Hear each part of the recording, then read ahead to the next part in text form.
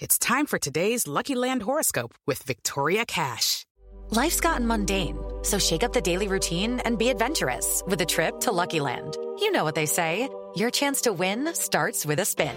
So go to LuckyLandSlots.com to play over 100 social casino-style games for free for your chance to redeem some serious prizes. Get lucky today at LuckyLandSlots.com. Available to players in the U.S., excluding Washington and Michigan. No purchase necessary. VGW Group. Void where prohibited by law. 18 plus. Terms and conditions apply.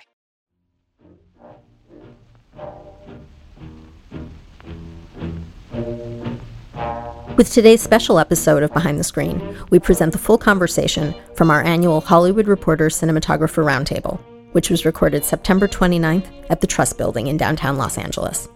Our guests include Roger Deakins, who lends 1917 and The Goldfinch, Natasha Breyer, Honey Boy, Cesar Charloni, The Two Popes, Caleb Deschanel, The Lion King, Rodrigo Prieto, The Irishman, and Robert Richardson, who lends Once Upon a Time in Hollywood. Edited versions of this roundtable are additionally available in The Hollywood Reporter, in print and online. Meanwhile, last week's episode of Behind the Screen features the new Hollywood Reporter Animation Roundtable, featuring filmmakers behind Abominable, Frozen 2, How to Train Your Dragon: The Hidden World, Klaus, and Toy Story 4. I'm Carolyn Jardina. Welcome to a special episode of The Hollywood Reporters Behind the Screen.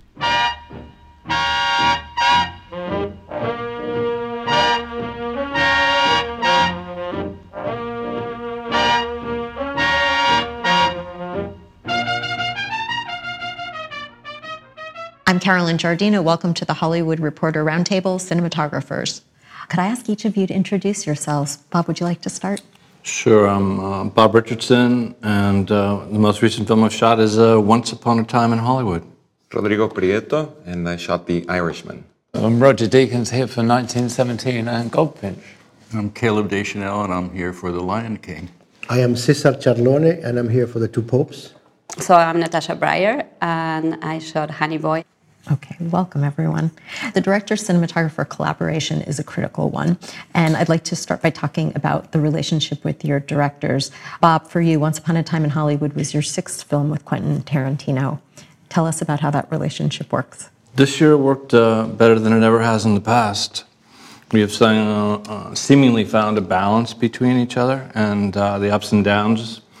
He was in remarkable, strong and bright spirits on this film, which is evident if you watch the film. It has a luminous quality to his direction. So this was one of my best years with Quentin, although I really haven't had a bad one. Although the first one there were a few storms. First one being Kill Bill. Yeah, first one being Kill Bill. There were a few storms that came in, but you learn to work with them. But we're very much in sync. This one was the most in sync I've had with him. What was the initial conversation that you had when he brought the script to you? Because he didn't even show you the full script. Yeah, no, I showed up at his house, and immediately there was a tequila. We sat outside. Margarita, actually a very good margarita, too. He makes a fantastic margarita. I thought he was a mezcal guy. I sat down, chatted with him outside, and he talked about that. He didn't know he wanted me to read the script, but he said, let's have a conversation, but I want you first to, here, would you want to shoot in 70, 35? I said, well, let's read it, because he was still considering both. And then he sat me down on a table inside of a living room.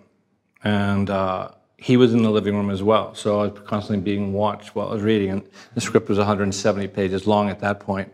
And I read the script, and I'm going through it, and I'm making notes because it was so far out of my league in terms of all the references to past, in terms of television shows, to entertainers, to singers, to pieces of music. So I was constantly making notes. So it took quite a bit of time, but Quentin never once left the room. And his eyes were on me the entire time, which is rather an uncomfortable position to be in. But since I knew him well, I wasn't terribly intimidated, but I would notice periodically that his eyes would flick towards me to see if there was a smile on my face. And when I finished it, I was like, Quentin, could I have the last act? There was no last act. I had no idea how the film ended. And he said, no, you're not going to get that till later. And then we had dinner. And a few more margaritas, and I stayed till about 2 o'clock in the morning. I did take Uber, by the way, I want you all to know. And I went home, and a little bit inebriated, but also tremendously excited by the script. Cesar, you've worked with Fernando on films including City of God and Constant Gardener. Tell us about your collaborative process. And much, much more. We worked in commercials for ages. Fernando is my padrino de casamiento, my godfather, marriage godfather. We have a very, very close relationship. So when we did City of God, we had been working together for a long time. Actually, he had invited me to do a film before that I didn't feel comfortable, but so somebody else did it. But we have a very close collaboration doing little things for television and clips, and so it came like naturally. Actually, when we did City of God, there is a very nice episode. We work a lot like every one of us does before on the table, discussing. So everything, when you go on set, everything is more or less established. So a friend of us visited us in City of God and came up to me at the end of the day. He spent the day with us, and when he was leaving, he says, "Is everything okay with Fernando?" "Yeah, why?" "Because I don't see you guys speaking." "We don't need to." Because, we had talked so much that I knew what he wanted, and today with video assistant, the monitor, you show him, and yes, it's that way. So yeah, we have a habit, and we developed this habit of hours and hours of table going through everything, references, and I bring some books. Today you don't bring any more books, you bring links, see this, see that, and start doing notes and advancing and going forward and getting to it. And then what we'll probably do, like we did in this film, is we had a very long sequence in a garden, 111 pages. So we took some dummies to the set and start doing like storyboard, photo boards, record them, we could do this here, this there, and that's, and that time it's both of us in the garden with nobody asking questions, just the time to think and the time to play around and say, how about if he comes from here? And, so it's that, I love that. When I give lectures, I joke that my work is 40% pre-production, 40% post-production, 20% on set. Because I try to, have as much as I can decided before I go on set, so I don't interfere with the relationship director-actors so much. Everything is more or less encaminado, on its way. Right. Rodrigo, this is your third film with Martin Scorsese. How did the two of you like to work? Well, I think on this movie, on The Irishman, is where I felt that he had a clear sense of what he wanted from the get-go. When I met him on Wolf of Wall Street, I remember him telling me, I don't know, I don't have a grasp on what this movie should look like. And so there was a longer discussion on Wolf of Wall Street. It took much longer, I think, to figure out how we're going to approach it. On this one, from the get-go, I think he understood Frank Sheeran's mindset and how he wanted to represent that. Because for Marty, the camera writes, in a way, it's expressive. So every camera angle has a meaning to it, and if the camera moves or it doesn't, there is always a reason for that. And he does extensive shot listing, and sometimes diagrams and drawings, and so he shares that with me, and that's the way it's been since I started working with him. So he translates his scribbles that he does in the script for me, because it's sometimes hard to read, and I get a photocopy of it, and then that becomes the guide of how we're going to shoot the movie.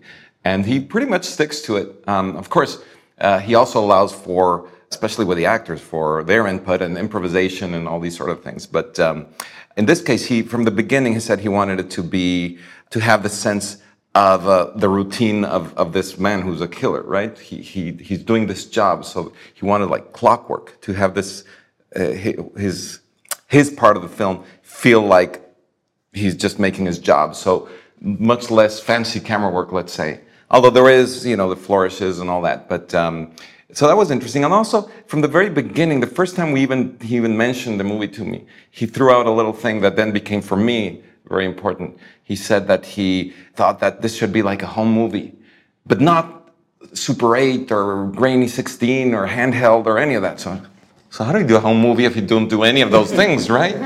So that became a big challenge, and for me, because he didn't explain anything further. But then that's how I thought to actually emulate still photography of the 50s and 60s and the emulsions of those different eras.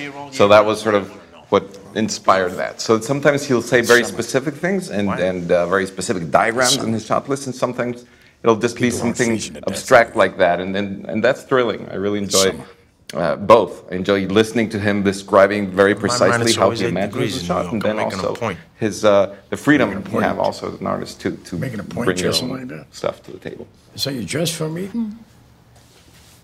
And this is how you dress in Florida? In a suit? For a meeting? Anywhere. Florida, Timbuktu, I dress in a suit. For a meeting. And you're late. What? You're late.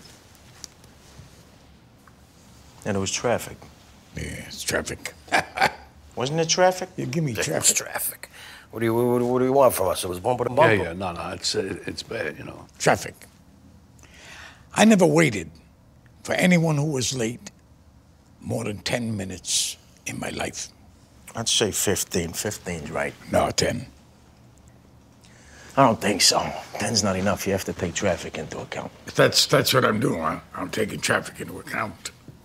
That's why it's 10. I still say 15. No, 10. Fine, we disagree on that. Well, how about 12 and a half minutes? There we go, 12 and a half. Middle, right in the middle. Beautiful, beautiful. Yeah, more than 10 is saying something.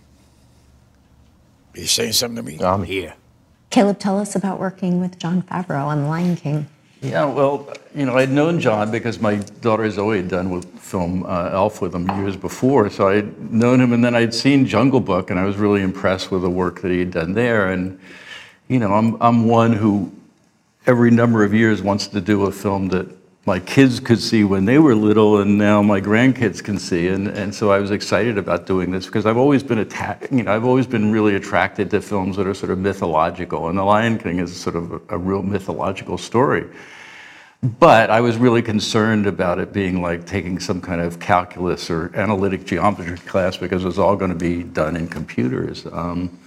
And he assured me that he really was interested in me doing it because of the reality that I've brought to films over the years, and from The Black Stallion on, the kind of attention to detail and everything. And but I was still concerned. But then I met with Rob Legato, who's the visual effects supervisor, and we went downtown, and we went into an office, and there were these tools that he had sort of created, which were very much like the tools I'm used to. I mean, there was a camera, it was a virtual camera, and there were dollies, but they were virtual, and you would go into a 3D space, and it was literally like your reality. And we ended up going to Africa for a couple of weeks, and we filmed with an Arri 65 camera, and did a lot of sort of background material to sort of convince us, and to really kind of feed us on what the reality was like in Africa. Then when we started the movie, it was very much like doing a regular movie, and we very much didn't want it to feel like you could do anything. So we kind of restricted ourselves. At first, it was going to be long lenses and the kind of things that you would do in the old-fashioned documentaries. But then we started looking at modern documentaries like Planet Earth 2 and things like that, and the things that they do and how close they get to the animals. And even in Africa, we would be filming, and I would be upset with my assistant because it was going out of focus, and then he goes, "It's inside minimum focus," and there's a lion, like 5 feet away. And I suddenly realized that we really had the freedom, to really tell the story the way we wanted and have a regular, and I mean, the only thing that's missing, because these characters are sort of fixed in their action when we film them, is the sort of serendipity of these sort of wonderful moments that you get with a live actor who comes up with some idea that. So our serendipity became our ability to do things that were really quite extraordinary, that you obviously could not do in real time or real life, because you'd be dealing with dangerous animals. So we would have, in our virtual space, we would have dollies, and we would have a camera, and we could have lenses, and we could set the sun where we wanted it and move it around as we needed. And I have to say, it was really so much more fun than I expected, and really exciting to do, because you really could get in and read what was going on in with these characters, even though they were animals. I mean, it's very much something it may be what we read into them and what the situation is, and we interpret it that way. But no, it was a great experience, and John gave me a lot of freedom, and we would talk in the morning and decide how we wanted to cover, and then if we would come up with new ideas, we would try those, and it was pretty remarkable. But very much, despite the fact that it was virtual reality, it was very much like reality, and that's what I really appreciated about all the tools that we had. So repeat after me, kid. Hakuna Matata. What? Hakuna Matata! Hakuna Matata! Hakuna. Most people get a bigger reaction when we say it the first. Okay. Some people start clapping immediately. Hakuna Matata. It means no worries. One and okay. I do the counting here. I want to count. Why don't we count together? Okay, that's a good idea. All right. One and a two and a... Hakuna Matata! What a wonderful phrase! Hakuna Matata. It ain't no passing craze. It means no worries for the rest of your days. It's our problem-free philosophy. Hakuna Matata. Roger, for you, you reteamed with Sam Mendes to make 1917, and then for The Goldfinch, you worked with John Crowley for the first time. Would you talk about those relationships? It's interesting with Sam, because hearing you talk about people's different approaches in that. When I first worked with Sam, it was on Jarhead, and he'd been working with Connie Hall, right? And Connie had told me about Sam and how he works in a meticulous way, and Connie would talk about how he'd get frustrated because there'd be storyboards on Perdition, and he found them a little restricting, and Connie didn't like storyboards. And so I'm thinking I'm going into this, and yet on Jarhead it was like, okay, let's shoot the rehearsals, we're going to do it all handheld. So it was just for me like I was back in shooting documentaries again, it was great. So I thought, well, is this the way he's going to be working? And then Rev Road and Skyfall, they were totally different again. And then on 1917, it's totally different again because of the style of the film. We didn't do storyboards or anything, but we had to shoot rehearsals. We shot rehearsals on I made up a little, run and gun video camera we could do it loosely with. And then we started doing it with the camera we were going to use so we could get the whole sense of timing and the flow of the whole film. We didn't shoot everything, but some of the key scenes we did. So what I'm saying is every film that I've done with him has been very, very different, which is what I really like. I like that excitement of that, going into a different challenge with the same person. And obviously, when you work with somebody on a number of films, you have a kind of trust, a mutual kind of sense of how each other approaches something. So, that's about it, really. Okay, and then what did you talk about when you first met John Crowley? Well, with John, the biggest problem was obviously the translation of the book. But the film is not the book. I think there's been kind of quite a bit of criticism because some people seem to have never liked the book in the first place and things like that. But we weren't making the book. The film has to stand on itself. So that was our first discussion. But I mean, that's again a different approach because each, we looked at locations, we looked at how we would block out shooting the film where we go, very technical level. But otherwise, in terms of shooting, we would do it like in probably a very conventional sense, doing blocking with the actors every day and then working out our shots from there. And this was your first time working with Aman? Yes, yes. I didn't know her, I didn't know her work or anything when I got the script. And, you get like this kind of cover page. So I read the synopsis and it's like, okay, it's a film written by Shia LaBeouf while on rehab about his traumatic childhood with his abusive father and overcoming that trauma. So I'm like, okay, this is very interesting. I'm the daughter of two shrinks, I come from Argentina. Everyone goes to the shrink or is a shrink there. So everything that has to do with therapy And transformation and identity, I always really gravitate towards. And I think if I look back at all my films, there's always those themes there. So I was like, yeah, this is interesting. Then I look underneath, it said budget 3.5. I was like, this is going to be very hard, even to find a crew. But then I was like, who is this person that is going to, take this on board? And so I looked at her movie Bombay Beach, which is a documentary, her first documentary that she shot. And that was like meeting her. That was before we got to meet. And I could see, her empathy and her rawness and honest approach at the same time as this very poetic eye. So I could immediately see that this was a person that I could, collaborate and be on the same wavelength to approach something as challenging as this blending of territories of documentary, fiction, and therapy. I had navigated all of them separate, and sometimes we merge documentary and fiction, but to bring, a highly triggering therapeutic situation to the equation, I had never done that before. Well, because you have described this as film therapy, what was it like to work with Shia as the lead actor, but also the writer who wrote this based on very personal experiences?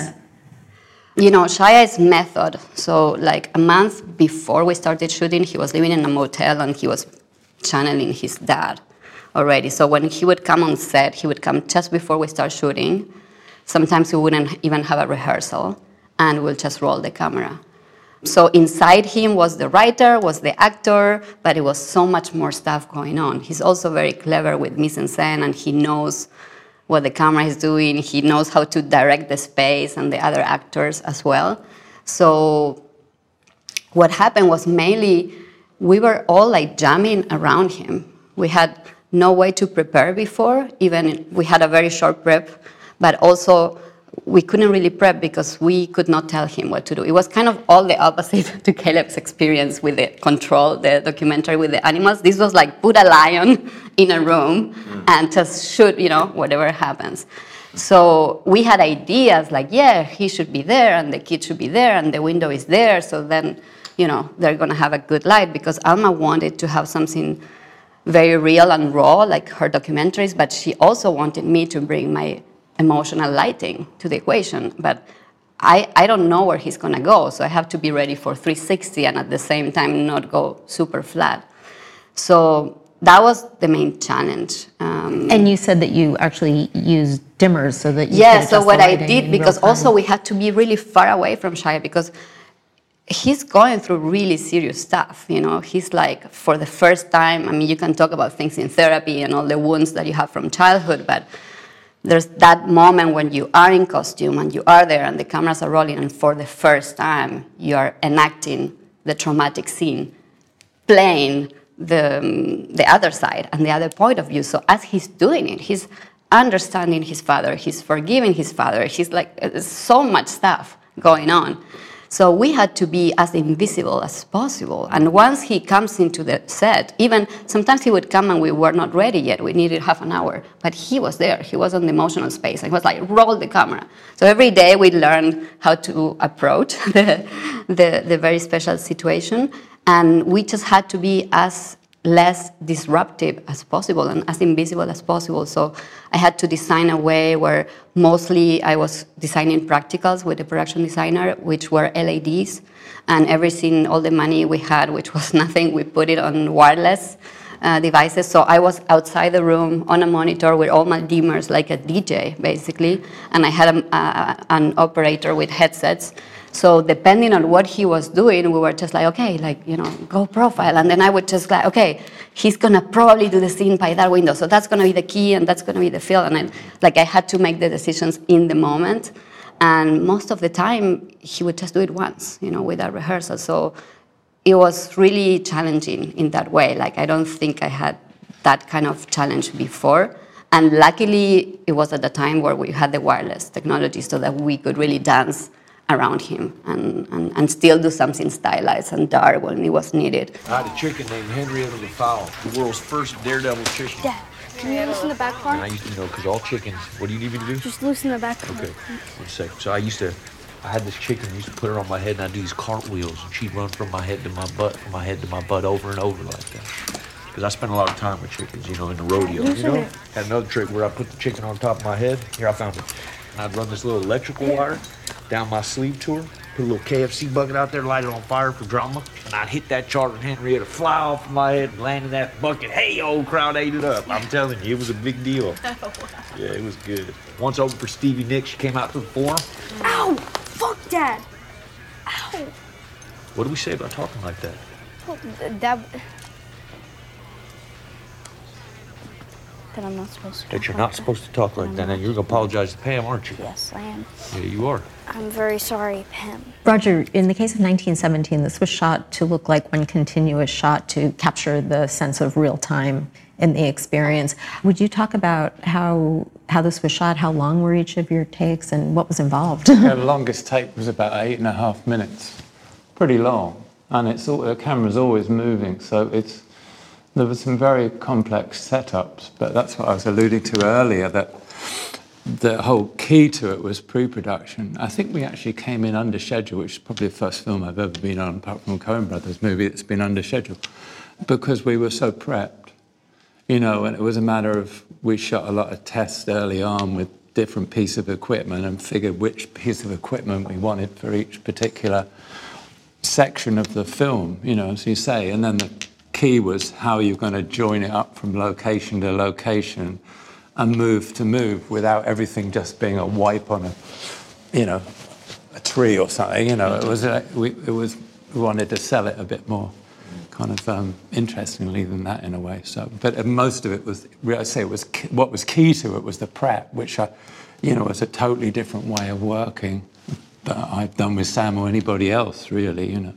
Again, we haven't seen it yet, but is it a lot of handheld, or what were the camera movement? Well, it's handheld only in the sense that there's a grip running around with a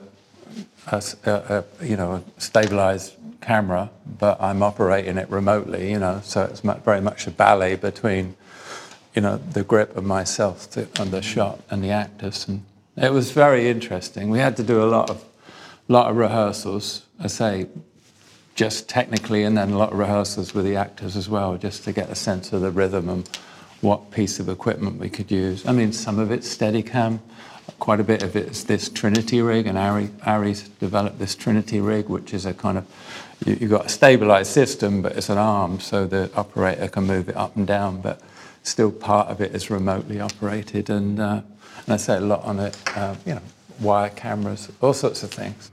3 miles deep, field fortifications, defences, artillery, the like of which we've never seen before.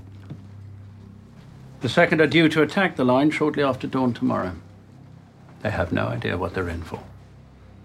And we can't warn them. As a parting gift, the enemy cut all our telephone lines. Your orders are to get to the second at Quasi Wood, 1 mile southeast of the town of Lacust. Deliver this to Colonel Mackenzie. It is a direct order to call off tomorrow morning's attack. If you don't, it will be a massacre. Rodrigo, you also had to use a very specific type of rig for the Irishman, for the scenes where they were doing digital work for Robert De Niro and some of the other actors. Would you describe the rig, and what was this process like for you? Did you have to light differently, or what were the unusual challenges that you had? Well, there was this requirement in the movie that the actors, for maybe half of the film around that, had to look younger than their age. And of course, with makeup, it's easier to make someone look older, but younger, unfortunately, not quite there yet, physically, right? So it required CG face replacement and things of this sort. So ILM developed this way of achieving it, where each angle, each camera would need witness cameras, 2 witness cameras. So that meant that every camera setup had 3 cameras on a head or on a remote head, or Steadicam, whatever it may be. So we had to figure out how to make that nimble and lightweight enough to function and to not limit in any way the style of the movie. So that was a challenge. And at one point also there was talk about having, for technical reason, having to not utilize tungsten lighting, which was a huge problem for me. But we figured it out, we tested, and it was totally possible to shoot it in any way that I wanted, in terms of lighting. So it was a challenge mostly in terms of figuring out this rig and how to make it lightweight and small enough. Once that was done in pre-production, then it was pretty seamless. I mean, we shot the film as if it were just one camera. But sometimes, Scorsese likes to shoot dialogue scenes with 2 cameras simultaneously, sometimes 3. So in scenes where we're shooting with 3 cameras, that actually meant 9 cameras. And, in each camera with a focus puller, so it became a pretty big rig. And as Natasha was talking about, where, you try to be as invisible as possible. It's hard to be invisible with all this gear and monitors and all that, but still, I really try to do that, because all this paraphernalia and also lighting, all that can be distracting for actors. So I try to keep it to as much a minimum as possible. Try not to, do extensive marking or any of that, and let them move around. You have to kind of think what they might do, what actors might do, and prepare for that, and sort of be ready with the lighting in case they, cover their faces or they do it under the table, whatever it may be. And Scorsese is, such a director of the actors, in the sense that he really respects the actors' opinions and choices. So if an actor decides he's going to, hang from a chandelier or whatever it may be, that's probably what we're going to do. And lots of these things happen in the moment, so you just have to be ready. And so when you have this added complication of these big camera rigs, you don't want that to become the focus of the shoot, So we try to make it as invisible as possible. What do all of you think, or are you talking about with your directors? Do you think we're going to start seeing more films made in this way, utilizing CG for de-aging and things like that? No, it's already happening. Well, yeah, I mean, the thing is that I've done tons of movies. I mean, The Lion King's the first movie I did really in CG, but even the most conventional movies I've done over the last 15, 20 years have lots of CG in them. I mean, it doesn't matter how conventional a movie it is, there's always something, some background that gets changed, or some, pimple that gets removed from an actor's face, or something that happens. I mean, it's just become so ubiquitous in the process of making movies now. And it's always invisible, because you might do a movie that's just as simple and old-fashioned as it can possibly be, but there's still a lot that goes on. Bob can, talk about doing films with Quentin where it's all on film and it gets finished on film, but I suspect there's some CG in there. Yeah, there's a few shots, but it's extraordinarily rare with Quentin. He doesn't want visual effects, but so we try to do everything. But then on the other hand, kids have it in their phones. I mean, they're doing CGs, this face app thing that they change ages. We spent millions making an actor younger, and with this face app, you change everything, and it's cheap and it's for nothing. So You didn't have that, Rodrigo? No, we did not have that. I know.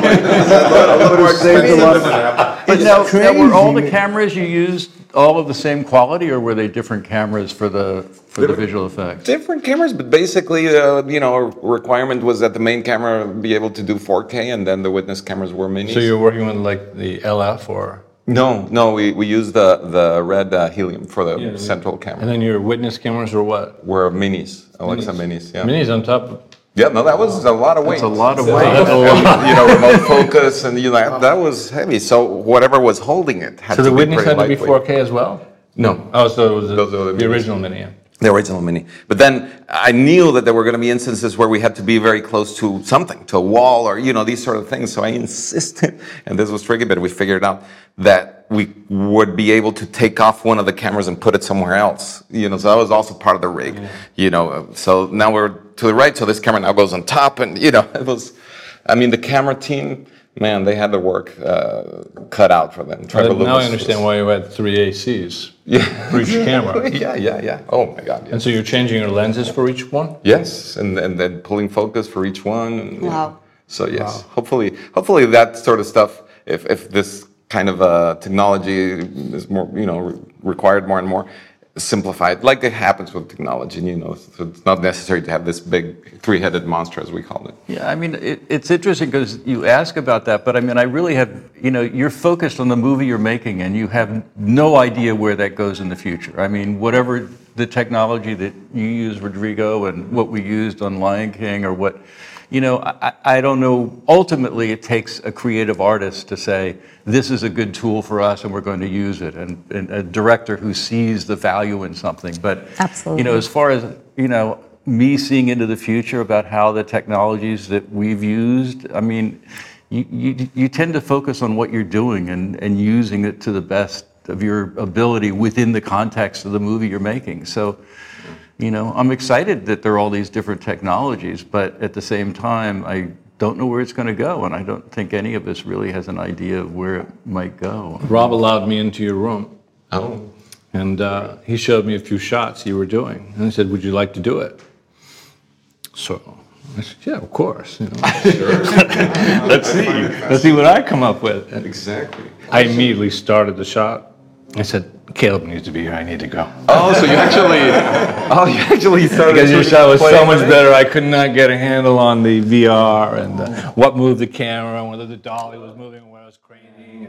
My grandson, who just turned 8, but was 6 or 7 when he came in, had it figured out immediately. I mean, he could fly around in the 3-dimensional space and figure it out. And then, my wife was there, and she was having trouble, and he would have to explain to her what to do, about, the lasers that would fly you around and reaching up and instantaneously move your light. Yeah, going from one place to a mile away in another part of the set, But Rob was playing with my mind. Because sometimes all of a sudden he'd be pushing and then he'd be craning, and I would have no clue what to do. It was like the grip deciding, "Oh, you're going to do a boom up now."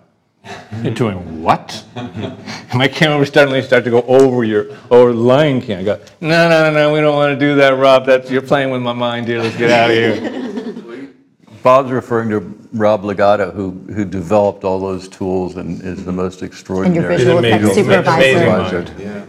I have a question about the lighting. I know you can place the sun wherever you want, but it's always been kind of my dream to be able to light with the place, you know what I mean? Where it's yes, you might have the sun, but then everything else is bouncing off of furniture and grass and trees. And is that something you use as tools when? No, absolutely. And the thing that was really strange about it is that you could, like lots of times when you do a movie in live action and you're outside, you're shooting over a whole day a scene that takes place in 5 or 10 minutes, and so you'd think it'd be a perfect opportunity to be able to put the sun and leave it there. Well. When we went in and would change shots, we would always move the sun. I mean, we literally were doing what we all do in a real life situation where I would turn around and I would see this flat light and I wouldn't like it, and I would move the sun around, and it became, I mean, we literally were adjusting the same way that we adjust when we make a live action movie. And I thought that was really sort of fascinating because I never expected that to be working Except that you don't have to have your pan glass looking at the clouds and the sun and that stress. It's interesting because I was working at DreamWorks, so I had a trainee dragon, and when this new software came out where you could take a 360 capture of the light in a forest or the light at a beach or whatever, they started using it and putting that in on the shots and said, well, this is the reality. And you'd look at it and go, yeah, but that's not what we really want.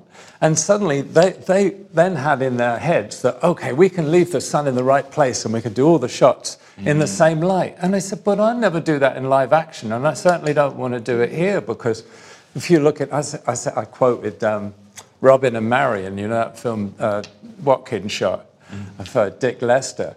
And every shot is backlit. I said, you watch it, every shot in the film is backlit. I said, sometimes you want to do that. It's not about the reality, it's about each individual shot and how you use the light. It's really the impression of reality. And one of the things is that the tools within, our virtual space would actually respond to anything that was in there. And so if you had the sun in one place and a tree, it would cast a shadow. And what would happen is that they would build these sets, and we'd be in the middle of a forest, and there'd be no light shining through, and we want to have some broken sunlight. And part of my job lighting was to sit with the lighting director and pull trees out until we got the shadows and light that we wanted.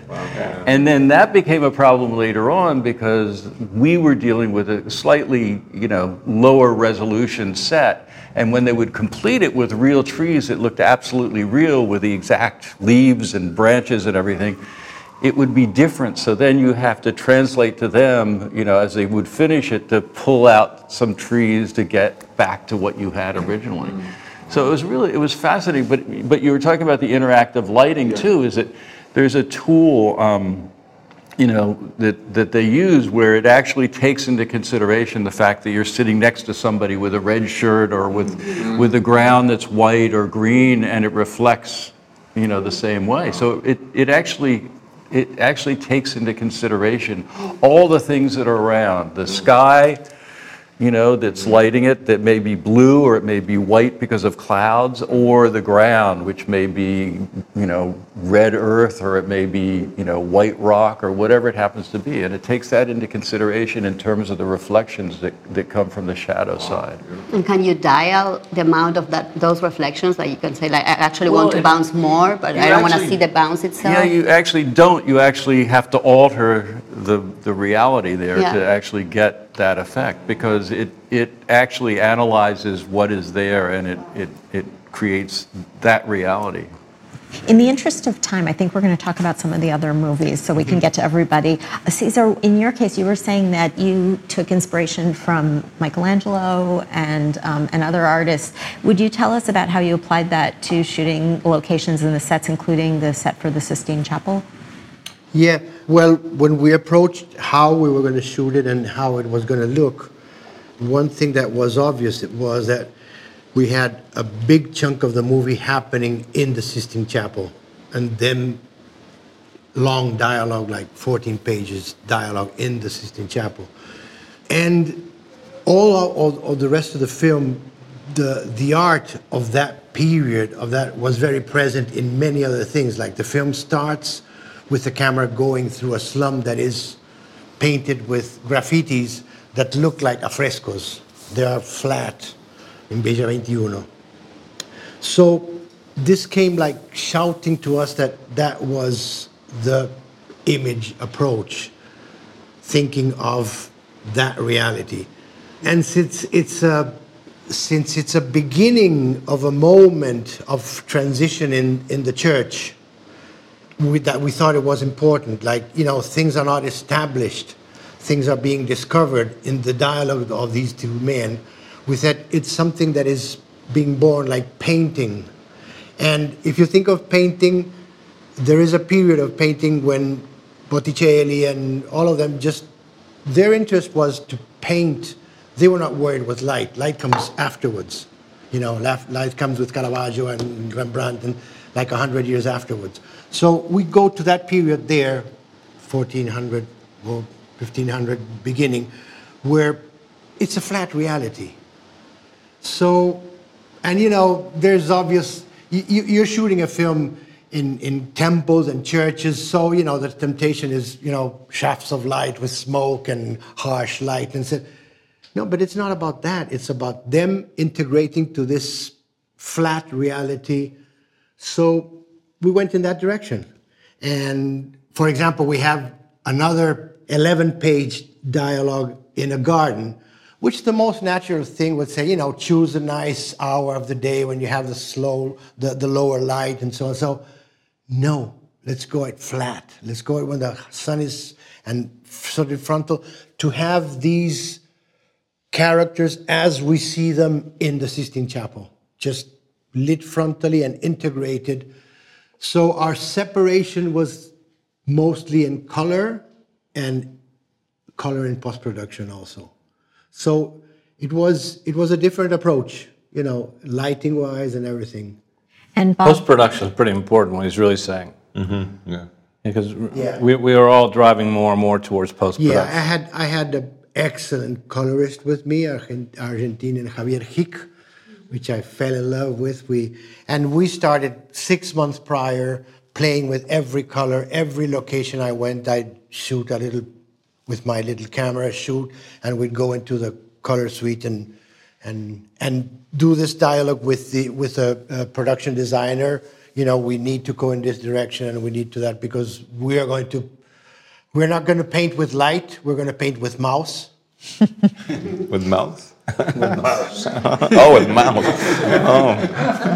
Yeah, they don't even use mouse anymore, right? They have like after Victorio's painting with light, somebody will write painting with mouse. And this is more or less what we're talking about. Yeah, no, I mean, it's part of our lives now. Do you know the Beatles? Yes, I know who they are. Of course you do. Eleanor Rigby. Who? Eleanor Rigby. No, I don't know her. You know, Yellow Submarine. Dum-dum-dum-dum. Yellow Submarine. That's silly. It's very funny. You've been one of my harshest critics. The way you live is a criticism. Your shoes are a criticism. You don't like my shoes? Cuando tenga la tierra, sembraré las palabras. You think you know better? Que mi padre. We are no longer part of this world. You know, the hardest thing is to listen. To hear his voice.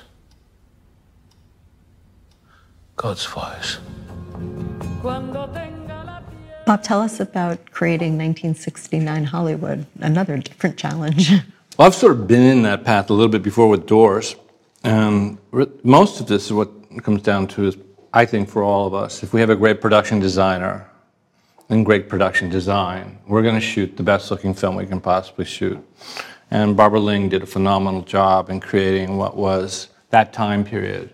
And along with Quentin's mind, in terms of the details, it was all provided to you. So it's more about capturing and putting the camera in the right place to try to capture that. And then on top of that, I think for Quentin, the use of KHJ as a base for the movie added the element that solidified the film being into a time period.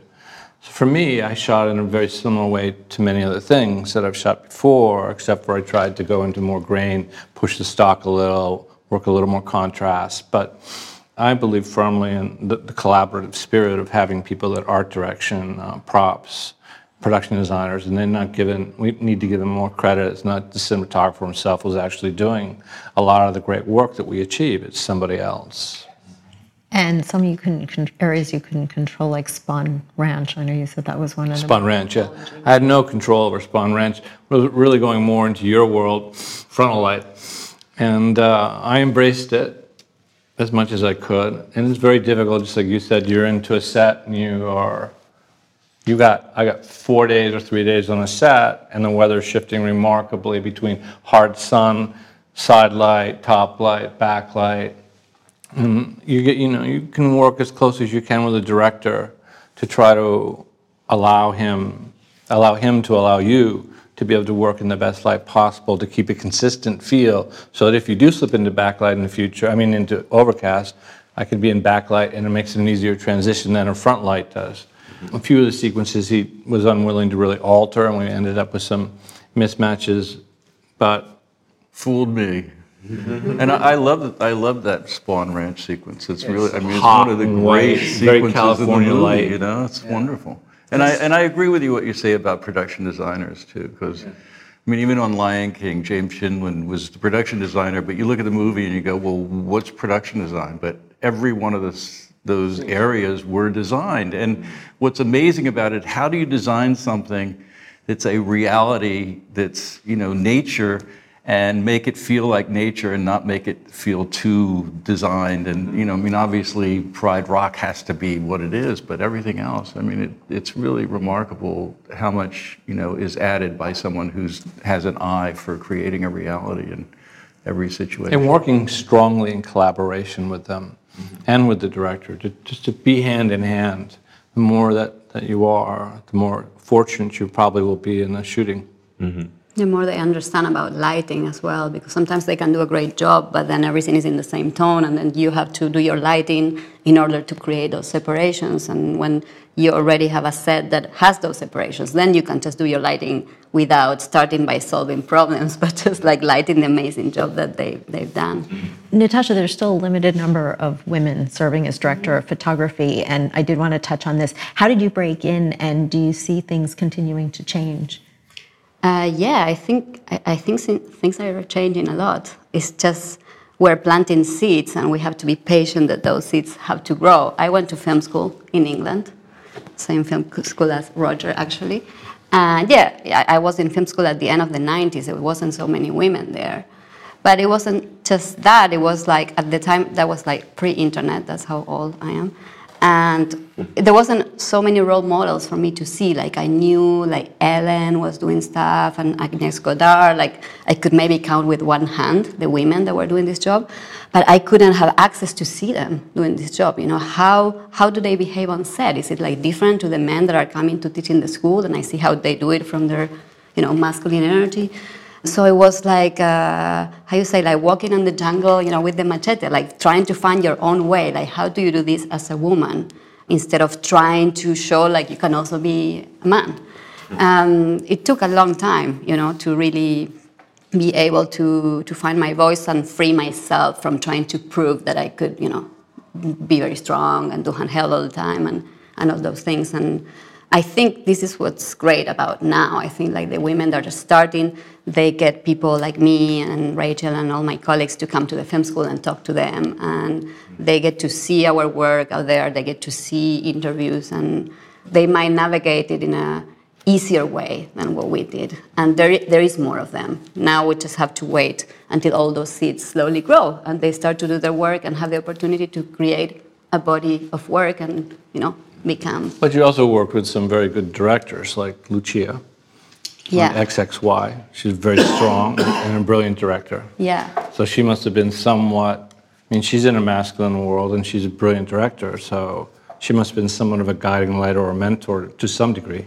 Yeah, I mean, I worked, I think, with female and male directors, probably more male than females, but yeah, I worked with a lot of female directors. But I would say, like everyone in my generation, everyone was trying to find, you know, how do you do it? And not so much in the artistic expression of the job, but more in terms of how you navigate a set that is organized with such a patriarchal military paradigm, and how can you be in that position of power, kind of directing the ship, but do it from a different, more feminine approach, you know? And I think we're still gonna keep transforming as you get more women in all the different positions on a set. I think we're still very much on a military structure, which we all think is the right and only way to do films, because of course you need your own time is money paradigm as well, so you need all this organization. But I think, you know, when you bring the female energy to it, also some things change and soften and get a bit more blended. And it's going to be interesting to see what happens, you know, in 10, in 20 years when we're really like more on 50-50 and that dance, it's happening, you know, in a freer way. I think a lot of women were still, I mean, maybe now not so much because I kind of prove myself, but a lot of women out there, you know, still a lot of energy in trying to prove that you can do things like men do, instead of like bringing your own way of doing things. And cinematography is such a global language, even beyond male-female. What is everyone seeing in terms of diversity at the moment? Yeah, I have. So when you came out of film school, did you start shooting right away? Or did you work your way up? No, we were 6 students, and everyone was a focus puller that wanted to become a DP and went to film school. I don't know why they let me in. I had some good still photographs. No, but I mean, to me, that's really an interesting change, because now that, you know, there are film schools where they're actually training people and they come out of the film schools and they're already shooting movies, it makes a big difference than people having to work their way up within the union structure that existed in the past. And I think it's opening it up for so many more people, which I think is really great. I think it's also great, but that's also not only in diversity terms, but for everyone, because you do get the opportunity if you're lucky when you come out of film school. I mean, I was doing a lot of short films for free, Film 4 and Film Council in England were like really doing a lot of short films at that time. So I got to do a lot of short films with friends that I knew from film school, and then music videos and like really small projects, like I was very bored for a few years until I got my first work. Yeah, but I had the chance to try everything I wanted and be very bold and brave and not have to compromise because requiring some certain degree of safety to keep my job. And I think when you're going up the ladder, it's amazing because you get to learn from other DPs, which I never had the experience to be in any of your sets, and I would have loved that. But it also takes you, maybe 5 years, 10 years of doing like very technical stuff where you have a little bit of time for learning and observing the creativity. And then by the time you have the opportunity to do your stuff, you're having a kid and you have to pay the mortgage. So when you go to film school, you are still a kid and you get to play and you get to find your voice as an artist without all this pressure. I think for me that was amazing. I cannot imagine if I would have been an assistant, I'm quite small, like carrying all these boxes and stuff. I don't know what would have happened with timings of life and the moment you have the opportunity to do something. So in that sense, I think film school is great. Yeah. I think, talking about diversity, I think what you were saying, Natasha, I think the seeds are being planted right now. I don't think, we're there, but even here, we're Latin America, Europe, United States, just right here in the room. And I find that I appreciate about the film business that I don't feel myself the borders that might exist in other businesses, and I think it's just a global thing that is happening, but I feel a huge camaraderie with filmmakers from around the world, and we're communicating also because of the nature of what we do. We're constantly traveling, working with crews in different countries, and just realizing how much the same we all are, and hopefully it'll keep pushing. But I feel that we're fortunate to be in a business that does allow for that. Where almost everybody at this table has grown out of a history of film. We've watched many films from very different times, and a generation now is growing where they very rarely go backwards in time to look at films. I mean, the new wave for us is in very different capacities, whether it's French New Wave, whatever, whether it's Lindsay Anderson, whatever it might have been, or where it comes, it's like to see Cuervo, to see Battle of Algiers. I mean, I grew up in that world and constantly studied it. I see a lot of people now that have not seen, they wouldn't even know a couple of your films, and they've never seen Natural, they're never going to see Natural. It's like, and it's, my films, they wouldn't even be able to tell me what, Platoon was. It just, what was that? But I think, if you're going to be a writer, you have to read. You have to read. I think it's important. I mean, I know my kids know every movie. Of course. And I don't know whether it's my influence or whether they just were interested. But I think it's really valuable to, if you're going to communicate visually, you need to expose yourself to every visual medium, and whether it's painting or sculpture or other movies or whatever it happens to be, I think. And not only that, but it's also a means of communicating. I mean, the only way I communicate with directors is by referring either to other films or to paintings or to, something visual that becomes our way of talking or communicating. And whether it's not talking at all, which happens with some directors, that's even better. But it all comes from, a sort of, collective subconsciousness of visual experience. I don't know if I could be a filmmaker if I hadn't seen the work of Bertolucci. Or go back even deeper than that. Of course, we can go way back until you see Orson Welles and the things he was doing with cameras that we could never have imagined doing, or Pasolini. But also, I think, you talk about the French New Wave, and that was certainly what influenced me. And part of what influenced me was the fact that I never thought I could make a Hollywood movie with all the giant, lights and cranes and everything. But the French New Wave, you kind of looked at it and go like, you can take a camera and you can go anywhere in the world. And if you have a story to tell, you can tell it with just a camera. And there's something really wonderful about that. I mean, it's just like, if you're a writer, you need a pencil and a piece of paper or a typewriter, and you can create some great piece of literature that, that will influence people. And, You know, there's something wonderful about that. I would be a bit less pessimistic, because I agree with you that the new generation has a huge offer, but in that huge offer, I see them researching and going back. Like the other day, kids of 16 years old I was talking to were talking about Battle of Algiers, and oh great, oh yeah, I saw it on YouTube. You know. No, I think it's there. I just don't think it is. I was at a film school not that long ago, and I'm not going to mention which film school it was. And I was talking to students, and some of them had never seen Dr. Strangelove and didn't know who Andrei Tarkovsky was. Mm-hmm. Now, I found that chilling, chilling, you're right. At a film school. Yeah. Well, that's not the kids' fault, it's the teachers' fault. But it's such a blind spot, you know? You have to have your own desire. I see them, I feel them, you know, the kids I relate to, very curious. Very, very curious. All I'm trying to say is we should push harder to have people. Yeah. It's not who's responsible, but we need to bring people together to have a larger language and less of a dismissal of cinema as an art that should be followed through. Very akin to art like painting or sculpture or literature, etc. It's seemingly one of those things.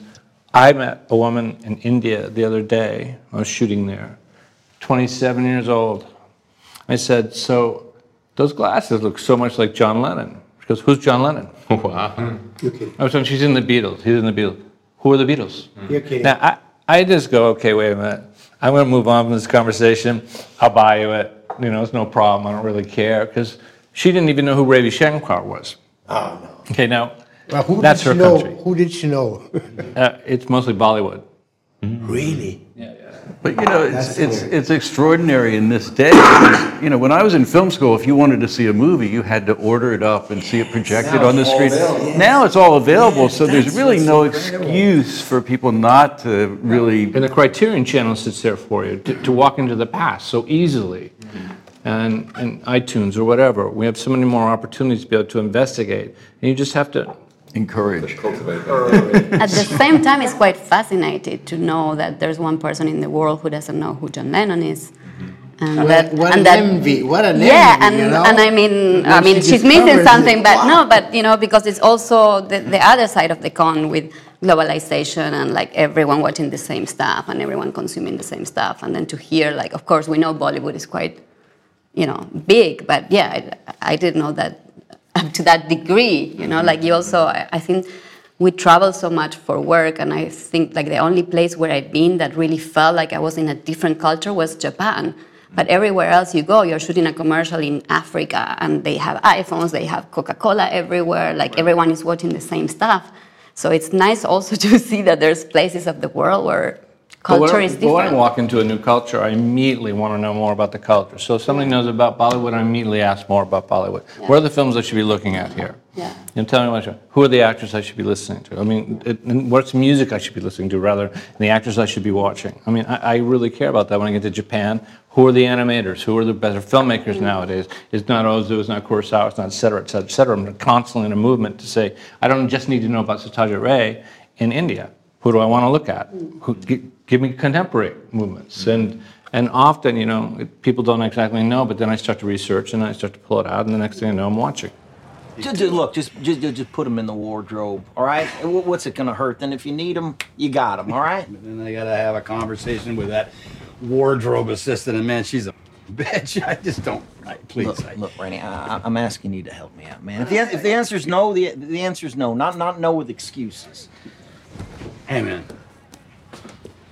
This ain't a Andy McLaughlin picture, you know? And I can't afford to hire a bunch of guys that smoke cigarettes and sit around talking to each other all day on the chance that I might use them. I got a four-man team here, Rick. If I need more than that, I got to get it approved. And, you know, I got to look after my dudes. Hey, and if your dudes were a better match for me, I'd say, oh, okay, you got me. But that's not the case, and you know it. He's a great match for me. Yeah, no. Hey, you could do anything you want to him. Throw him off a building, right? Light him on fire. Hit him with a Lincoln, right? Get creative. Do whatever you want. He's just happy for the opportunity. Rick? Yeah. I don't dig him. and I don't dig the vibe he brings on a set. Last topic I wanted to touch on was the state of the scripts and stories that you have access to. When you're reading scripts, are you seeing a variety? What are your thoughts on what's available today? Superheroes. Big silence. Fewer.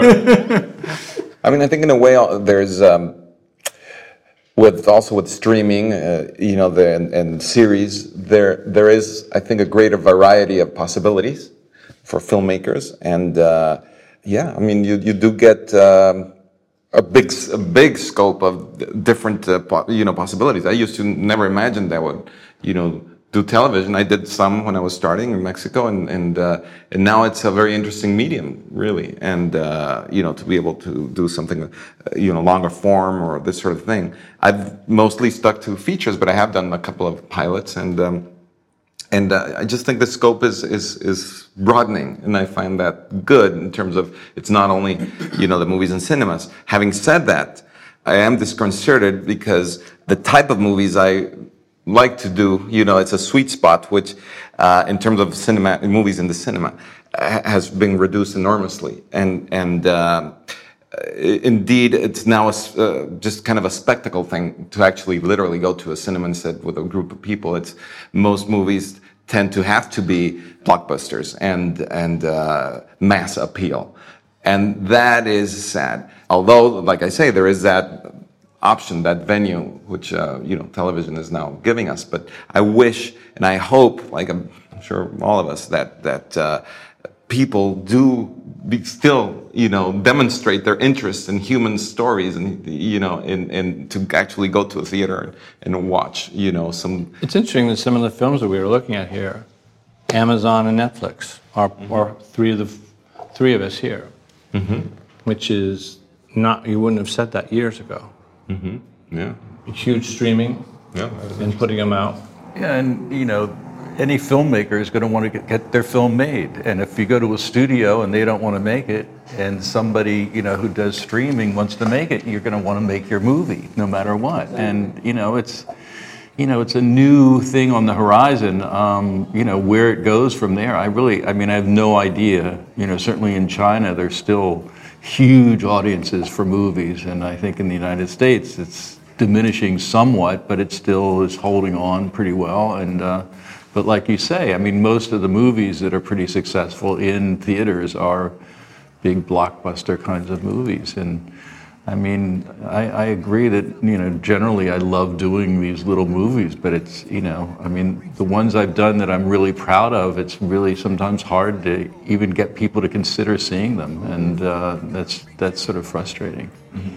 I did think it was a nice, not to mention, the Quinn was able with Once Upon a Time to hit over $100 million in the States on an R-rated film. That to me was a nice sign of where people are willing to come for a good film, and and not in an adult version, an R-rated. And I thought there's a sign there, and I think with the right material, we can still draw people in. And his film's sort of proven, to walk in just $350 or $360 million worldwide is a brave step. It's like Nolan, people like that, and we need more. Thank you, everyone, for such an interesting conversation. Thank you.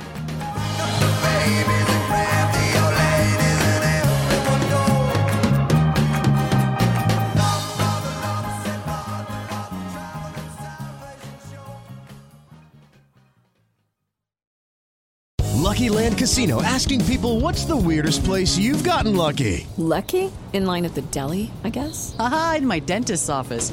More than once, actually. Do I have to say? Yes, you do. In the car before my kids' PTA meeting. Really? Yes. Excuse me, what's the weirdest place you've gotten lucky? I never win and tell. Well, there you have it. You can get lucky anywhere, playing at LuckyLandSlots.com. Play for free right now. Are you feeling lucky? No purchase necessary. Void where prohibited by law. 18+. Terms and conditions apply. See website for details.